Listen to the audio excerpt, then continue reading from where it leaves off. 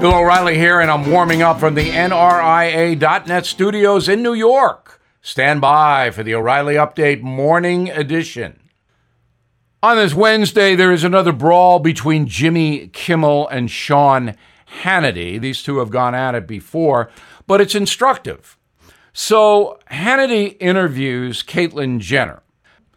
Well, Jimmy Kimmel, a late-night guy on ABC, calls Caitlyn Jenner a bad word because Ms. Jenner doesn't believe that trans men, that's men who become women, should compete in women's sports. And certainly that is a valid point of view. You can debate it, but it's not crazy. Anyway, Kimmel takes a cheap shot at Jenner, and Hannity fires back at Kimmel.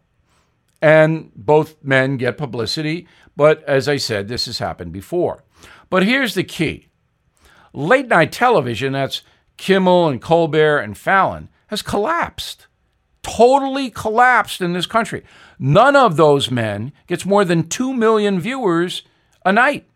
Johnny Carson got about 9 million viewers a night.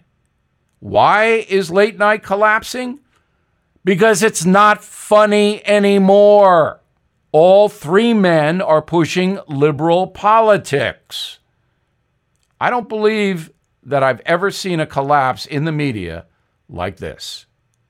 Now this. Hey guys, it's Vivek Ramaswamy here, inviting you to listen to my podcast, Truth. We just relaunched it after the campaign, and we are already riding up the podcast charts. Here's why. I think that hard, in-depth conversations about the tough issues is the only way we're going to get this country back.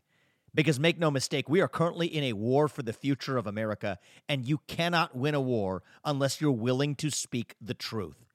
If you want standard conservative talking points, this podcast is not for you.